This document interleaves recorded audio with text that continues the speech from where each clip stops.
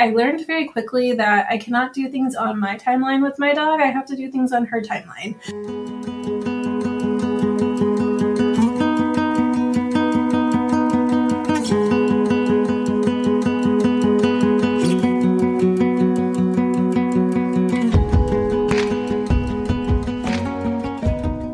You're listening to the Believe in Dog podcast. I'm your host and resident dog mom, Erin Scott. Not only can a dog be your best friend, but I believe a dog can be a healer, a teacher, and an inspiration. I can't wait to share with you stories of how the love of a dog is changing our lives and changing the world. This is Believe in Dog.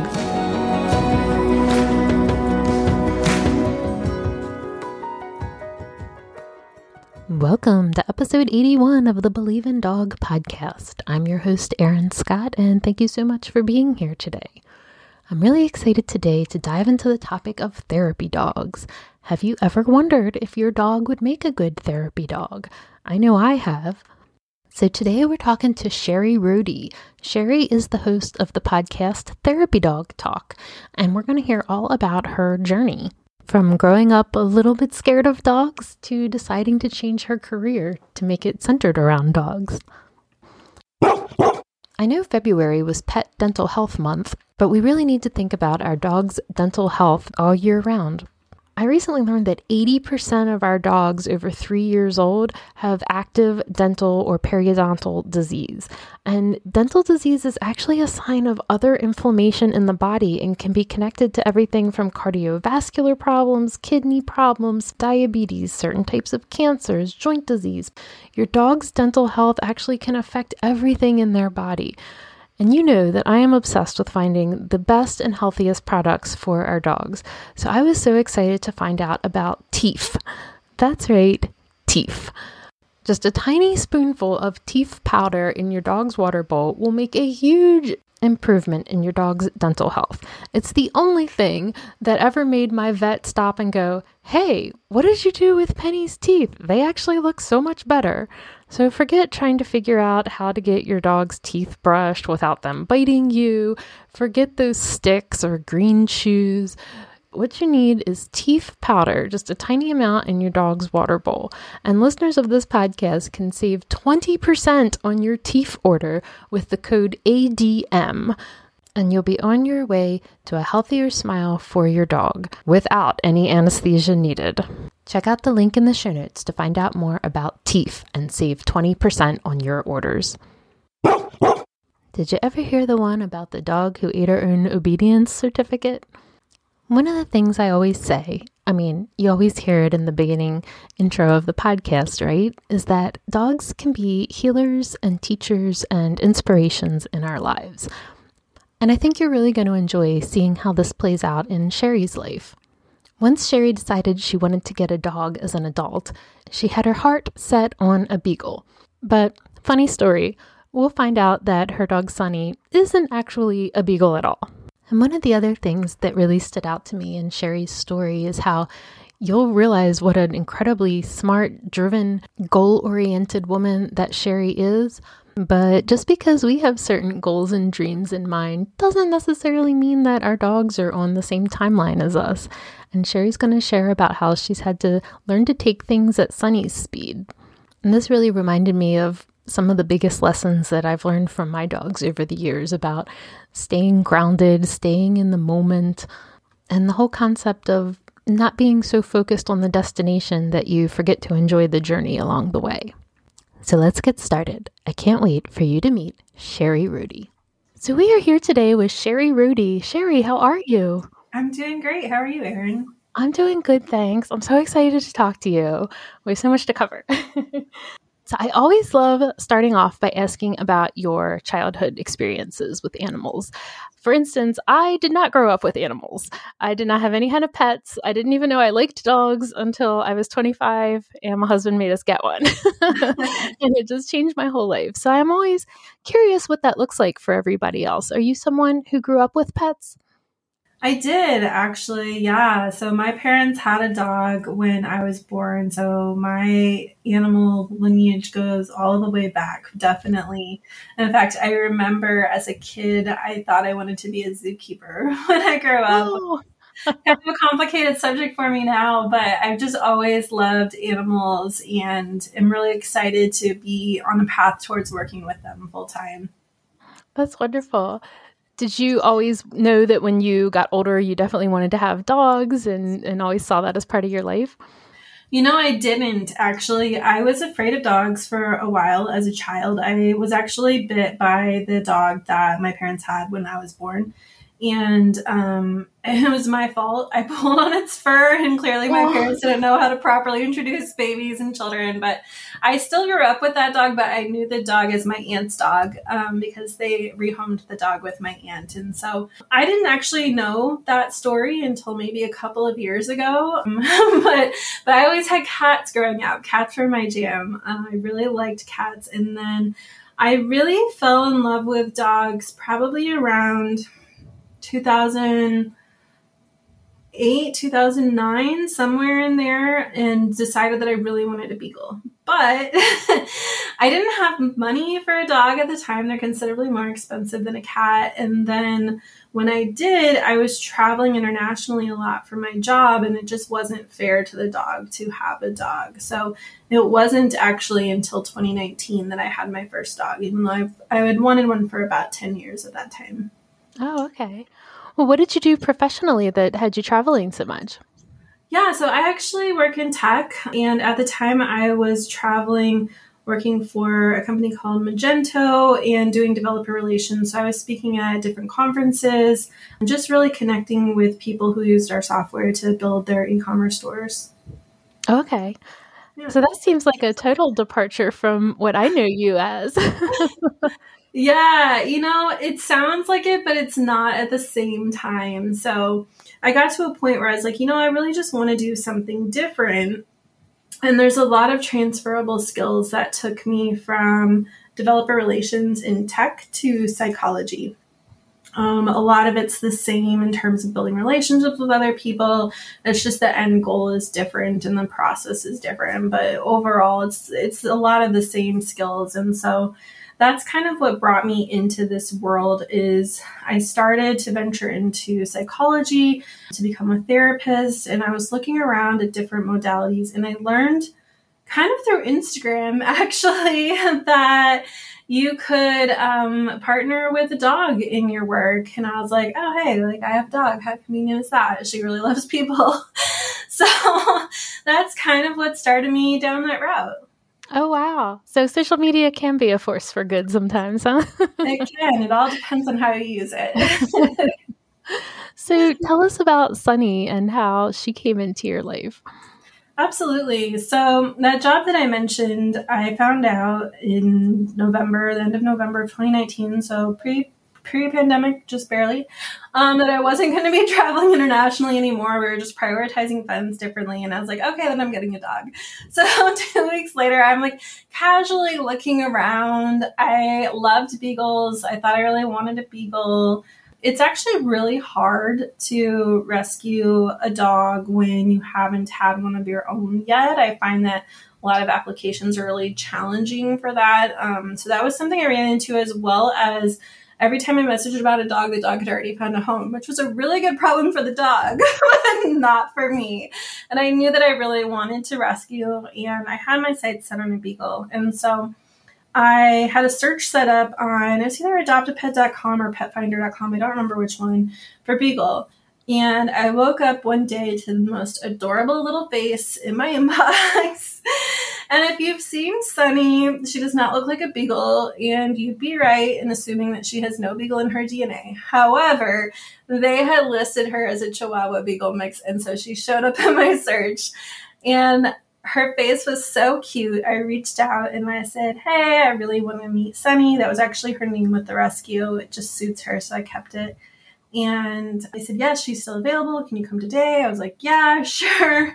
And so that's how Sunny came into my life. And even when I was there, they're like, we were told that she has Beagle DNA, but I don't think she actually does. And I was like, I don't care. She loves me. I love her. We will live happily ever after, Beagle or no Beagle. So that is how I met Sunny. How old was she when you met her? She was only like 3 or 4 months. So her and her sister were living in their original family's backyard with their original dog parents. And the family was moving and couldn't take all of the dogs or any of the dogs. I'm not really sure. I'm not clear on that. But they had brought her and her sister to the rescue because they knew the people running the rescue. So, did you ever have her DNA run? Do you know what type of dog she is? I did. There's no Beagle. There's none. In fact, she howled on our way home that day. And the only time I've ever heard her howl since then was when my friend has like 6 dogs and we were in their backyard and they got each other going and Sunny tried to join in and it was the most pitiful, ridiculous noise. And she was like embarrassed at the noise that came out of her and hasn't done it since then. Oh my gosh, that's hilarious. But her main breeds are Chihuahua, Pekingese, and Pomeranian. And then there's several others in there. There's like Cocker Spaniel, Doxy, Min Pin, Poodle. Basically a bunch of little companion animals came together, had a party, and out came Sunny. I don't know. So, oh my gosh, so you got her right before the pandemic. I did. Yeah, it was actually really good timing because I brought her home like the second week of December, I think it was. And so that was of 2019. So we actually were really good at quarantine before quarantine was cooler, kind of quarantine hipsters. When I brought her home, she ended up having kennel cough. I kind of say I rescued her from the rescue usually, but she had kennel cough and that was really hard. And we had to keep her isolated from my roommate's dog at the time. And she was also still getting her puppy shots then. So once she healed from kennel cough, she got her puppy shots. And we still obviously had to keep her protected until she had all of those. And then when she was done those, then she got spayed. And so we were like finally cleared for everything in the world. And then the world shut down. Oh, wow. Well, at least you had a good quarantine buddy. I sure did. We spent so much great time together. It was a blast. I remember we had like a little indoor agility set from, I think, Outward Hound. And we have a pretty big porch, so we were playing it on the porch. I looked over and realized our neighbors were watching from their balcony with like glasses of wine. And they're like, hey, can my cat come join? They're probably better than your dog. Like, I'm sorry, what? So I'm going to start charging admission to watch the agility show on my porch. Thank you very much. But we had fun. That might be my favorite quarantine story that I've heard. It was pretty hilarious. I don't think I ever met them like when they weren't up on their balcony, which was like second story or something. But... Oh my goodness. So I know that you did get into training classes with her. So I guess when was that? Because that would have had to have been a little while after quarantine. Yeah, we actually started before. So I took her to a positive reinforcement place called Zoom Room, and we did Puppy Plus classes there while she was still finishing up her shots and everything. And then she graduated them, and then she graduated Obedience 1 on her first try, which may have been a fluke. And then the world shut down. And so that was really interesting. And we had to wait, I think, almost like 6 months or so before Zoom Room reopened. And then it was challenging, actually, because we had to train with masks on. And so I actually am not that great at projecting my voice. It's just not a skill of mine. And so it was really hard for her to understand me at class. And there was a lot of starting and stopping because someone would get sick and then they would have to stop classes for a while. And so it took us quite a bit of time to progress through the next level of obedience there. And then she did actually graduate and get her CGC in, I think, June of 2021. So it's about a year and a half later. Okay. So Had you always planned that once you got a dog that you would get them into training? And did you have any specific goal when you started training with her? No, I had no idea what I was doing. So when I got her, my friend actually who went with me to go meet her, which is the same friend who has all the dogs that try to teach Sunny how to howl, she used to own the zoo room that was near us and is a franchise. And she was like, you need to take her to Zoom room, because she knew that they were positive reinforcement and that they would teach me how to teach Sunny, because that's really what dog training is teaching the human how to teach the dog. That's a huge part of training. And so along the way, so we started there pretty early on. In fact, I actually got their book the day I got Sunny. I just purchased it on Kindle and read through it. So I started working with her like from day one on just like basic stuff. And then, like I said, I also made her an Instagram the day I got her. I don't know why, but I did. And through that, I found some other pups who were doing therapy dog work. And that's how I learned about it. And I saw that Zoom Room had classes for therapy work as well. So roughly it became like my goal to do that probably 4 months or so, maybe after I got her. It wasn't my initial goal. It wasn't why I brought her home. I brought her home for me. But it was around that time, I would say, when we started having that goal. Now, you told a very funny story in one of your emails that I loved about her obedience certificate. Yeah, so I told you obedience one was a fluke. So it was really funny because she did. So it's actually not uncommon for the dogs there, if they went through Puppy Plus, to pass the first level of obedience really quickly, because they're learning a lot of the same skills in Puppy Plus. But it's for 4 to 8 month old puppies. So she graduated. We did obedience one. She graduated that on her first try. We came home. And I wanted to take a picture of her with her certificate because, hello, Instagram. And before I knew it, she grabbed the certificate, ran upstairs, and was chewing on it on my roommate's bed. And I was like, yes, you're very obedient. To be fair, we never covered don't chew on your certificate in class. But I think that's so perfect. Like the dog ate her own certificate. Right. Her obedience certificate, nonetheless. Yes. I'm glad you got pictures of that. She's a silly girl. And so how has your journey with her evolved? How did you get into formal training with therapy work? Yeah, so step one for us was passing CGC. It's not required for all therapy dog organizations, but it is very similar to most therapy dog exams. And so it was just a really good milestone for us to work towards. So once we got that, I did find an evaluator in our area, and I emailed them right away. And I was like, hey, my dog just got her CGC. Let's test. I'm a very go-getter sort of person, and I learned very quickly that I cannot do things on my timeline with my dog. I have to do things on her timeline. And that was a very difficult lesson to learn. That's a really important lesson, though. Yeah, it is. And I think it's the only reason that we ever graduated, to be honest, because there were many tears shed when she didn't graduate in the timeline that I felt she should graduate. But I learned, and I accept her for who she is. Hopefully she accepts me as well. So that was really interesting, because this was before I became a dog trainer, and I had a lot to learn about dog stress and dog behavior and dog body language. And we had a really full weekend the weekend before. There was a lot going on. There were a lot of stressful events for her. And I just didn't know. I also knew you were supposed to have them freshly groomed.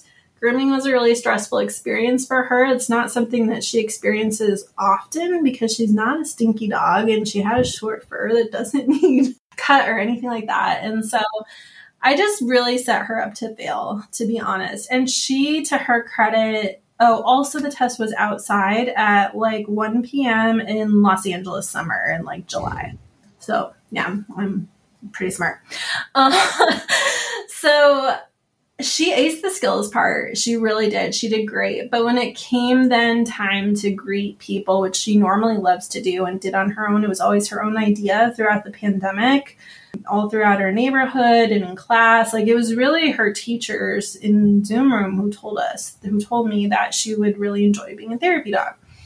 It wasn't actually my idea, I don't think. It might have been a joint effort. Anyhow, she just couldn't do it. She was just really nervous. And part of it was because I was really nervous. Like, I was really nervous because I wanted it so bad and the pressure felt so high. And so we weren't told no, but we were told go practice and come back. And that was really, really, really hard for me. And I remember the evaluator being like, are you mad at me? And I'm like, it isn't really about you. But I went back to the car with Sunny and I cried and I looked at her and I said, you don't have to do this if you don't want to do this. It's up to you. We'll only do this if you want to. And it was really hard for me to accept that and to move forward with that. And yeah, so we just kind of continued our training from there, but I really took the pressure off because I realized I was rushing the timeline again. Something I have to learn repeatedly. And also that my own anxiety was a big part of the reason why we really struggled with that test. Because for me, it's not comfortable to walk through Home Depot and be like, hey, do you want to pet my dog? And I forgot about the fact that, like, I have to be comfortable doing that before she's going to be comfortable actually greeting people. So, yeah. Those are really important lessons to learn. I'm glad you shared that. Yeah, thank you. So how did you start learning more about like dog behavior and dog stress and decide that you wanted to become a trainer? Yeah, so actually shortly after that, I got an email through a company called Absolute Dogs that I had been doing some training through, and they were promoting their program called Pro Dog Trainer to become a dog trainer. And I was like, cool, we have our CGC, but I feel like I've only scratched the surface. I want to learn more. And so that program is actually taught by a vet behaviorist in the UK and a Great Britain agility instructor / team from the UK who is just pretty world renowned in agility. And so it was a really great team of people who are actively working with dogs in different situations and training their own dogs. I think they both had like well over 10 dogs each or something like that. And so they work with a variety of dogs. Yeah. I can't keep track of all their dogs. There was actually a video I was watching today where I was like, which dog is that? I haven't seen that one before. But so I decided to enroll in that program. It was virtual and I enrolled in both levels of the program. So I actually learned a lot about like dog neuroscience in the process too, and just a lot about how their brains work and that sort of thing, what's going on inside them, not just how to coach them.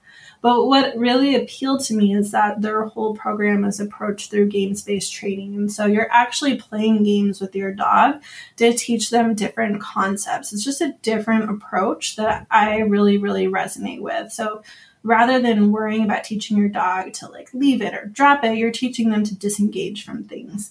And that transfers beyond across multiple situations. So if I had been teaching my dog how to disengage with things, she may not have taken that obedience certificate and run upstairs, even though she had never explicitly been taught, don't grab an obedience certificate. So it's just a different approach that I really enjoyed. I'm really fascinated by this. I'm like totally going to Google this as soon as we're done talking because I love the sound of that. And I always want to learn more. Like I want to know everything about everything, but yeah.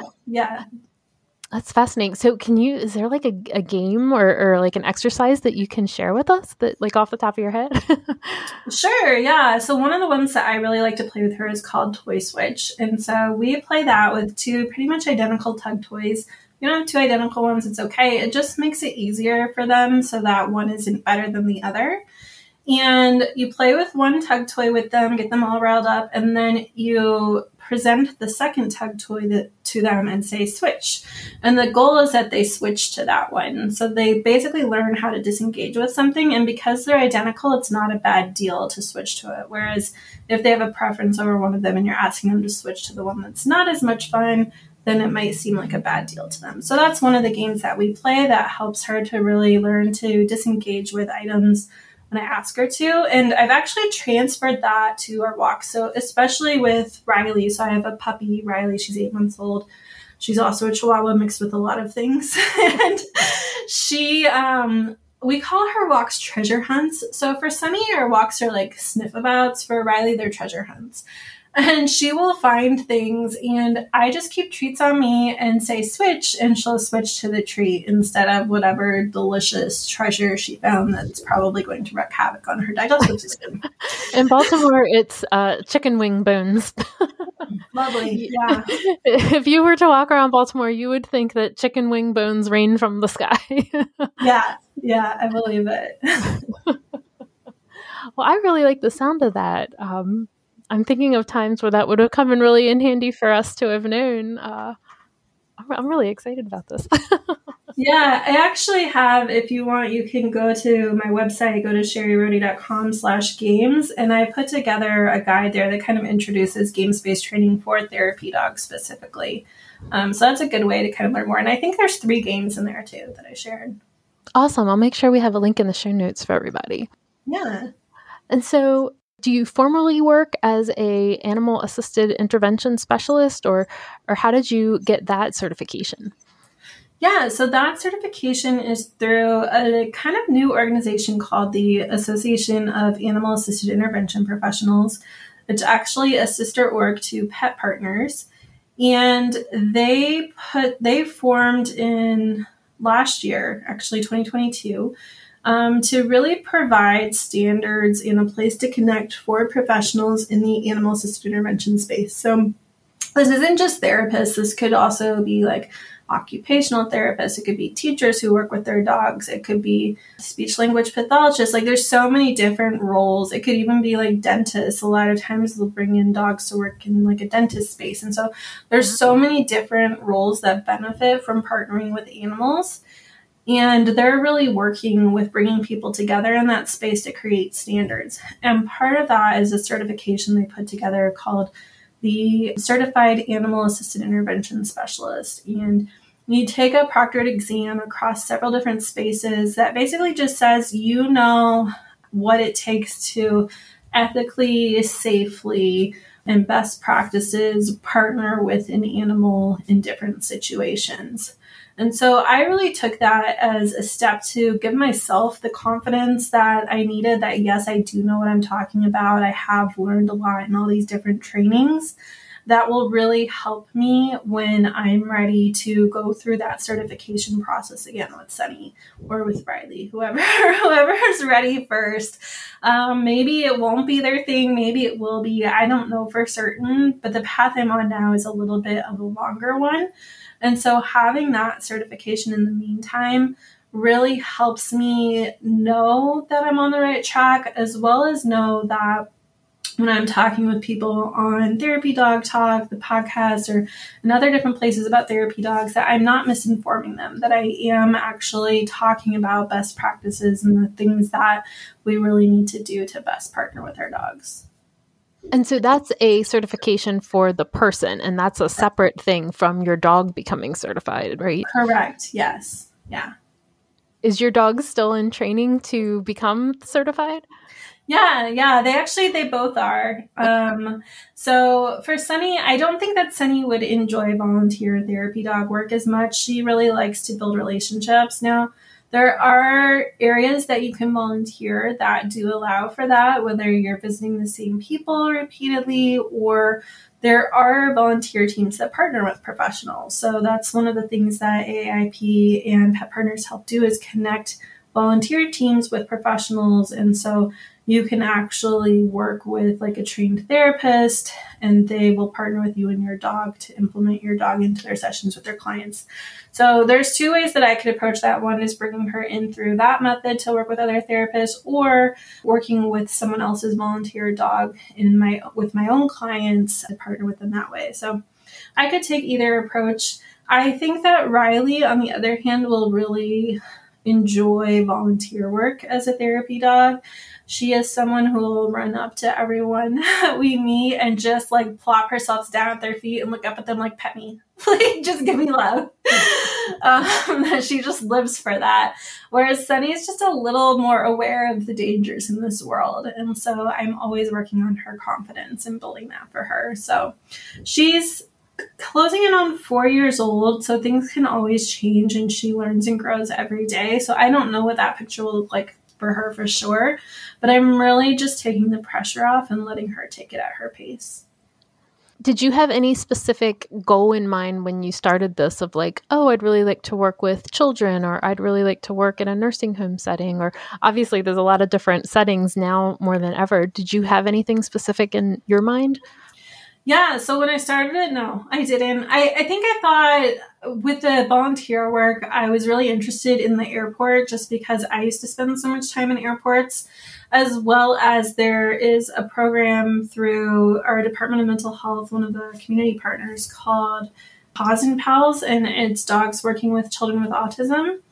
And I thought that that would be a really special thing to do.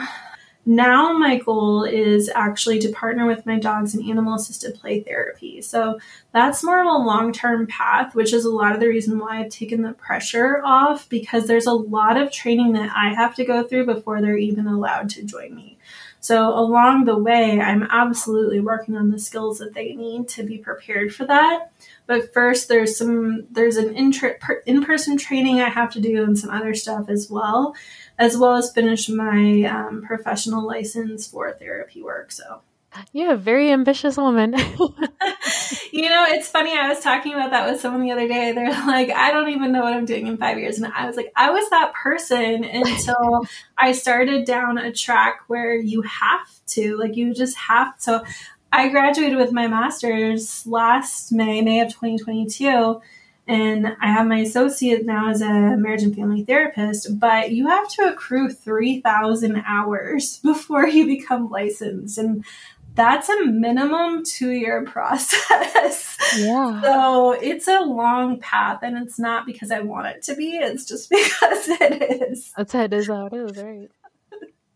So, I've always had a soft spot for therapy dog work, and I've always had in the back of my mind that I would love to be able to do that one day. And, because I've always had pit bull dogs, it always felt like special and important to me to be able to help put like a good positive spin on the dogs, Yeah.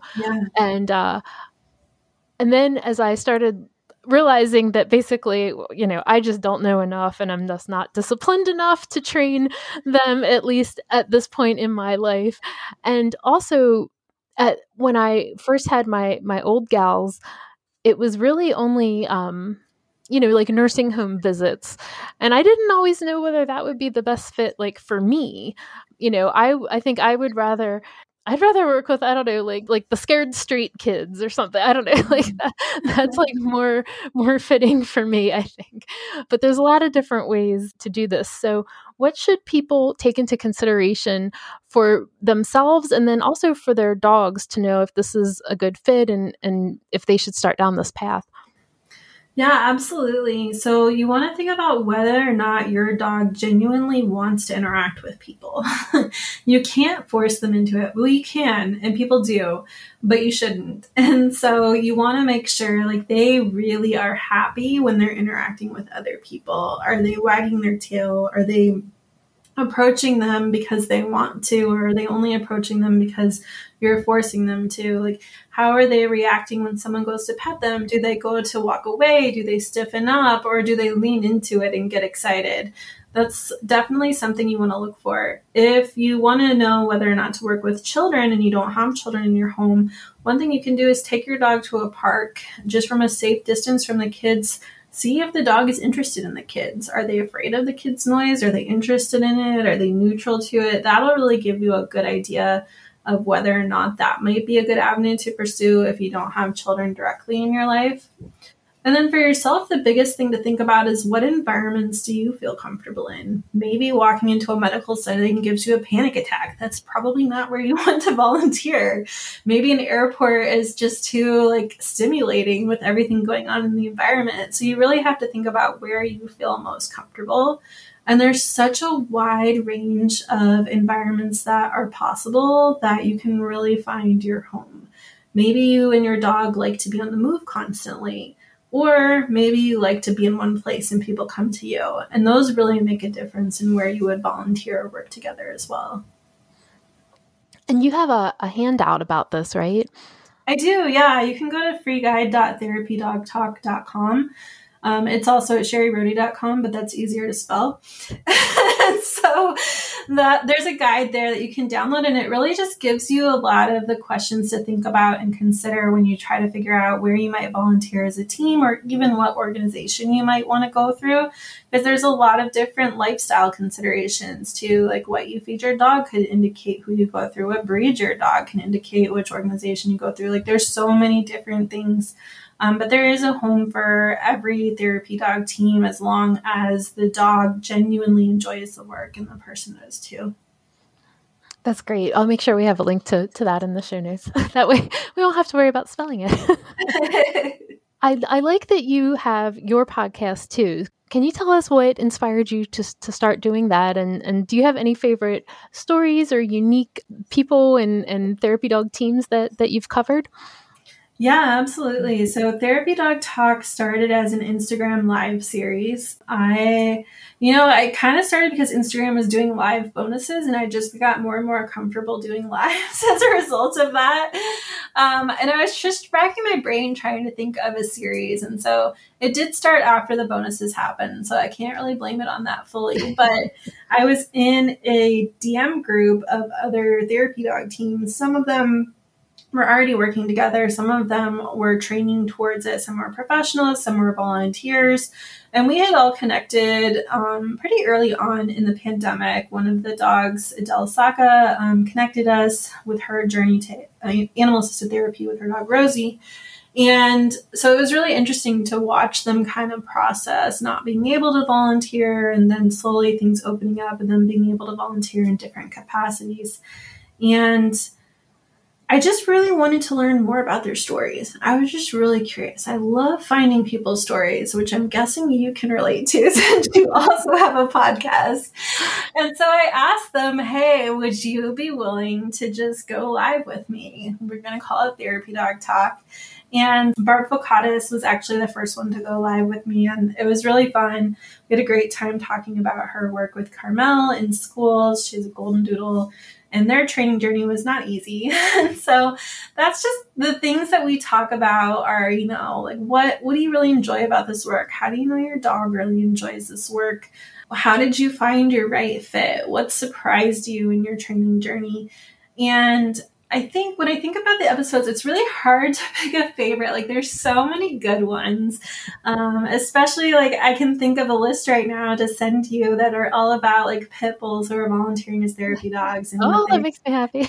Yeah, how they're using their message. There's Dina and Petey, and there's Colt and Chris, and I'm blanking on her name right now with Bubbles, but just really, really great teams that are teaching kids so much about acceptance because maybe their dog has a disability or their breed is just not a breed that has a good reputation for whatever reason.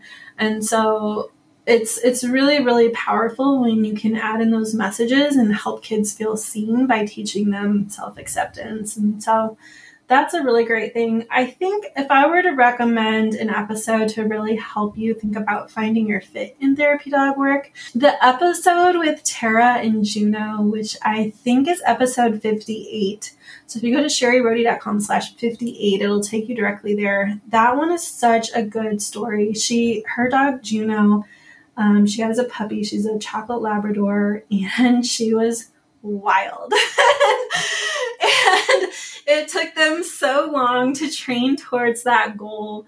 And even then, there were environments that they just couldn't pass the tests for. They are a certified team, and they were doing a lot of really great work together. But each there are some facilities where you have to pass their tests too. And there was one that they just couldn't pass it. And it was really frustrating for her. But she realized later that it wouldn't have been a good fit because her dog is one of the ones that I was talking about where she just does better being on the move. And in that particular program, she would have been sitting still and people would have been coming to her. So it's a really good example of just how to find your fit and what options are out there. Yeah, I've always really liked the ones too where the children read to the dogs. Yeah. I love that. God, that makes my heart happy. Yeah. That a really good one for that would be Taylor and Benji, which is episode 47, I think. She does a program that she's just named Books with Benji. It's actually part of a bigger program, but she likes to call it Books with Benji with her dog. And she talks a lot about what they do with children and how they help them gain confidence reading and how they offer like additional sessions. So yeah, it's really, really powerful. So what is the first step with training your dog? Is it to look into doing something like the CGC, or is there any other specific training or title, that is common for therapy dogs to get? Yeah. So if you want to become a therapy dog team, the best thing to do is work towards that CGC title. It's not required. You don't even have to do formal training. You can YouTube it and teach it yourself if you feel confident doing that, or maybe that's financially what's plausible. That's totally fine. You don't have to do a big fancy therapy dog program for it.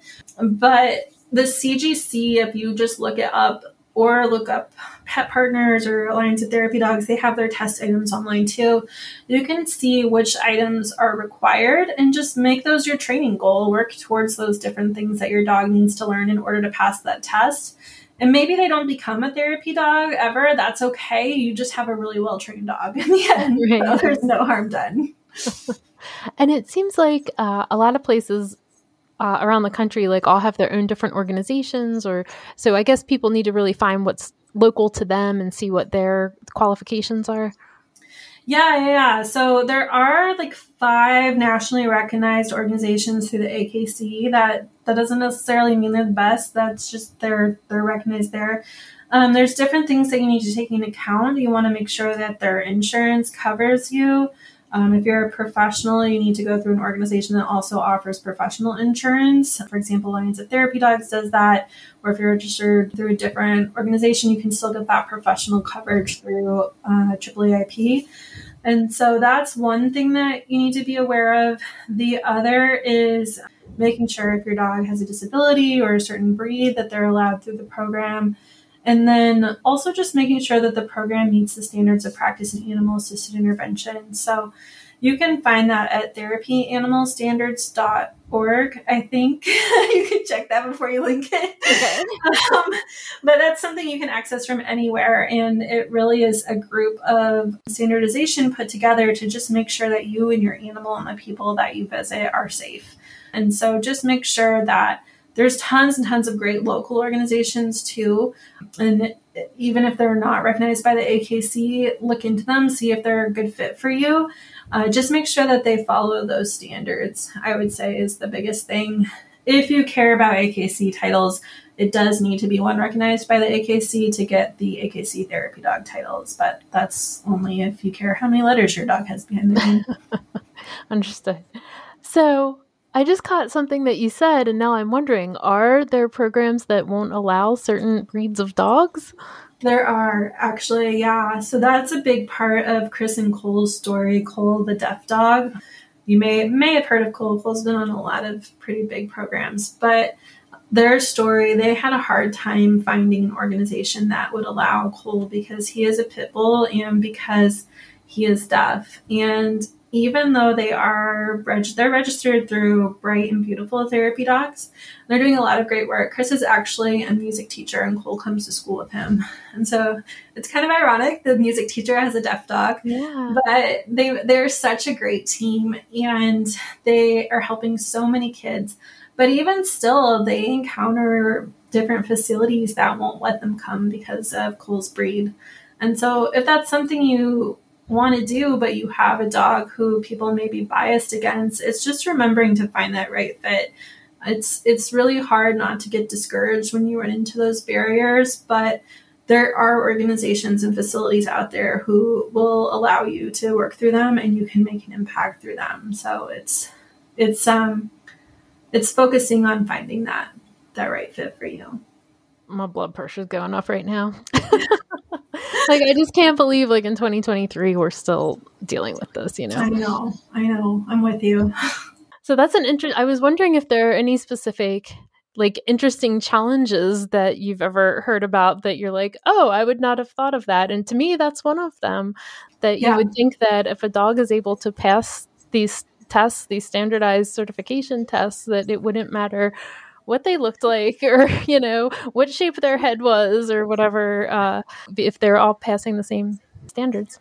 Yeah, it shouldn't matter. It shouldn't. And I think that's talked about in all three of those episodes I mentioned with the pitties that are working as therapy dog teams. I know that Dina and PD talked a lot about it in that episode, just how many times they've encountered people who are like, oh, I'm afraid of pit bulls, and then they meet PD and they just fall in love. They just think he's the best ever. And so it's really great that there are these dogs out there who are making a difference, not only in the people that they visit, but just in the reputation of their breed as well.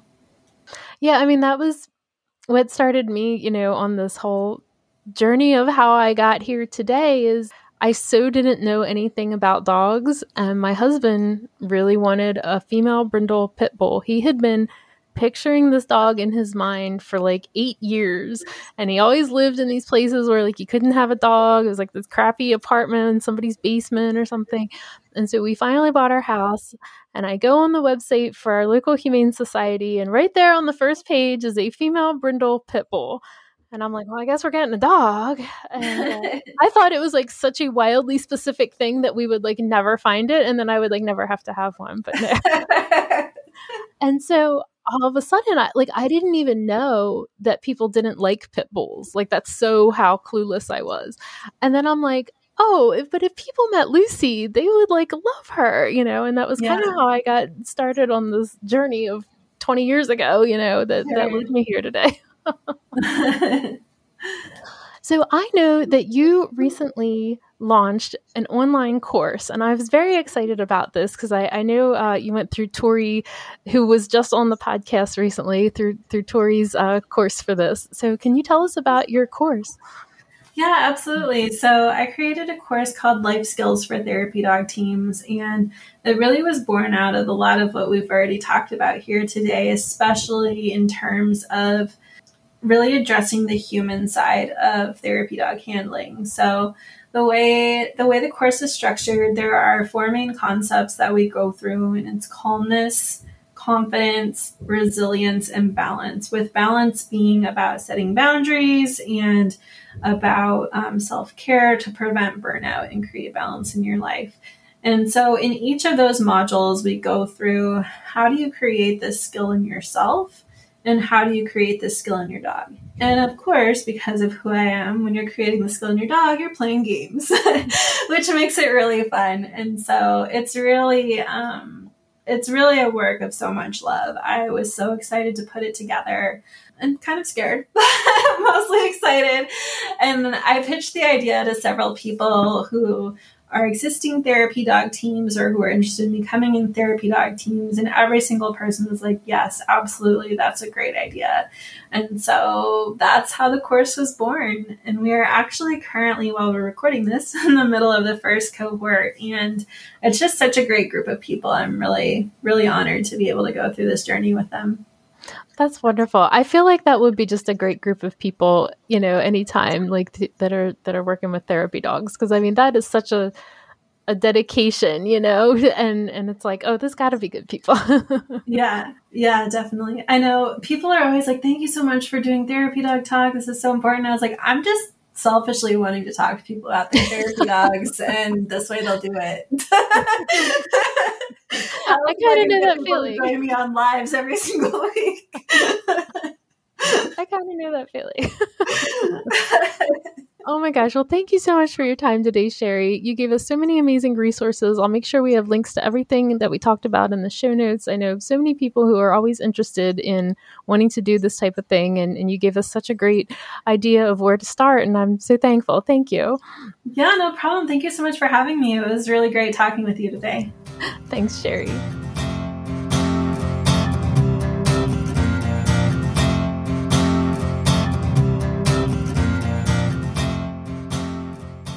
I'm so grateful to Sherrie for everything she shared with us and taught us about becoming a therapy dog team. And I hope you now have a better idea of where to start if this is something that you're interested in. I'll make sure I have links in the show notes to information about the Canine Good Citizenship Test, which, as Sherrie mentioned, is a great place to start.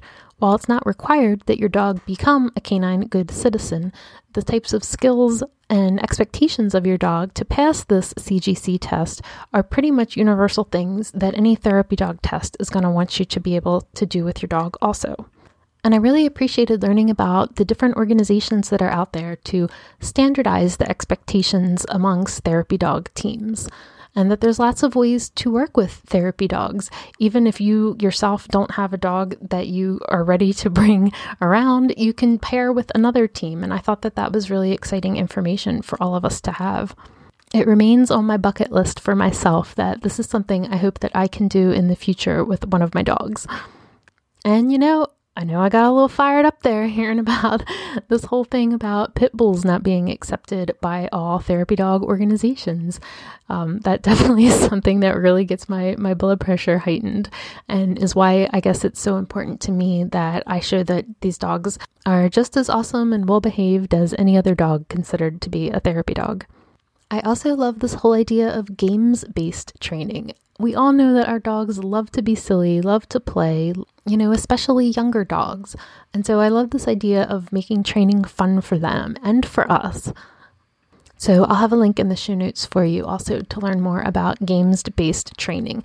And of course, all the links to find Sherrie, to find all of the amazing freebies that she has, the course that she has, and her podcast, Therapy Dog Talk. So before I let you go, I wanted to mention 2 exciting things about the Believe in Dog podcast. Number 1, this episode marks the 4-year anniversary of the Believe in Dog podcast. So thank you. Thank you for being here. Thank you for listening. Thank you for being a part of it. This past year has been an incredible growth for the Believe in Dog podcast. I still have so much I want to do, so much I want to cover. I feel like I could just do this forever. So truly, thank you. And the number 2 exciting thing is that the Believe in Dog podcast and me are featured in this month's edition of the Women Who Podcast magazine. This magazine features independent women podcasters, which means the people who are doing it all themselves. I am the writer, the producer, the editor, the engineer. All of the things are done by me. A little over 4 years ago, I didn't know how to do any of this. I'm all self-taught. It's been a really exciting journey, and it was a really big deal to me to be featured in this way. So I'll have a link in the show notes for you if you'd like to check out the Women Who Podcast magazine article about the Believe in Dog podcast. So that'll do it for this episode of the Believe in Dog podcast. If you like this episode, remember that you can always leave a 5-star rating and review on Apple Podcasts. It's pretty much the biggest compliment that you can give a podcaster. You can always find me at Believe in Dog Podcast on Facebook or at Erin the Dog Mom on Instagram. So until next time, this is Erin Scott sending you hugs and belly rubs.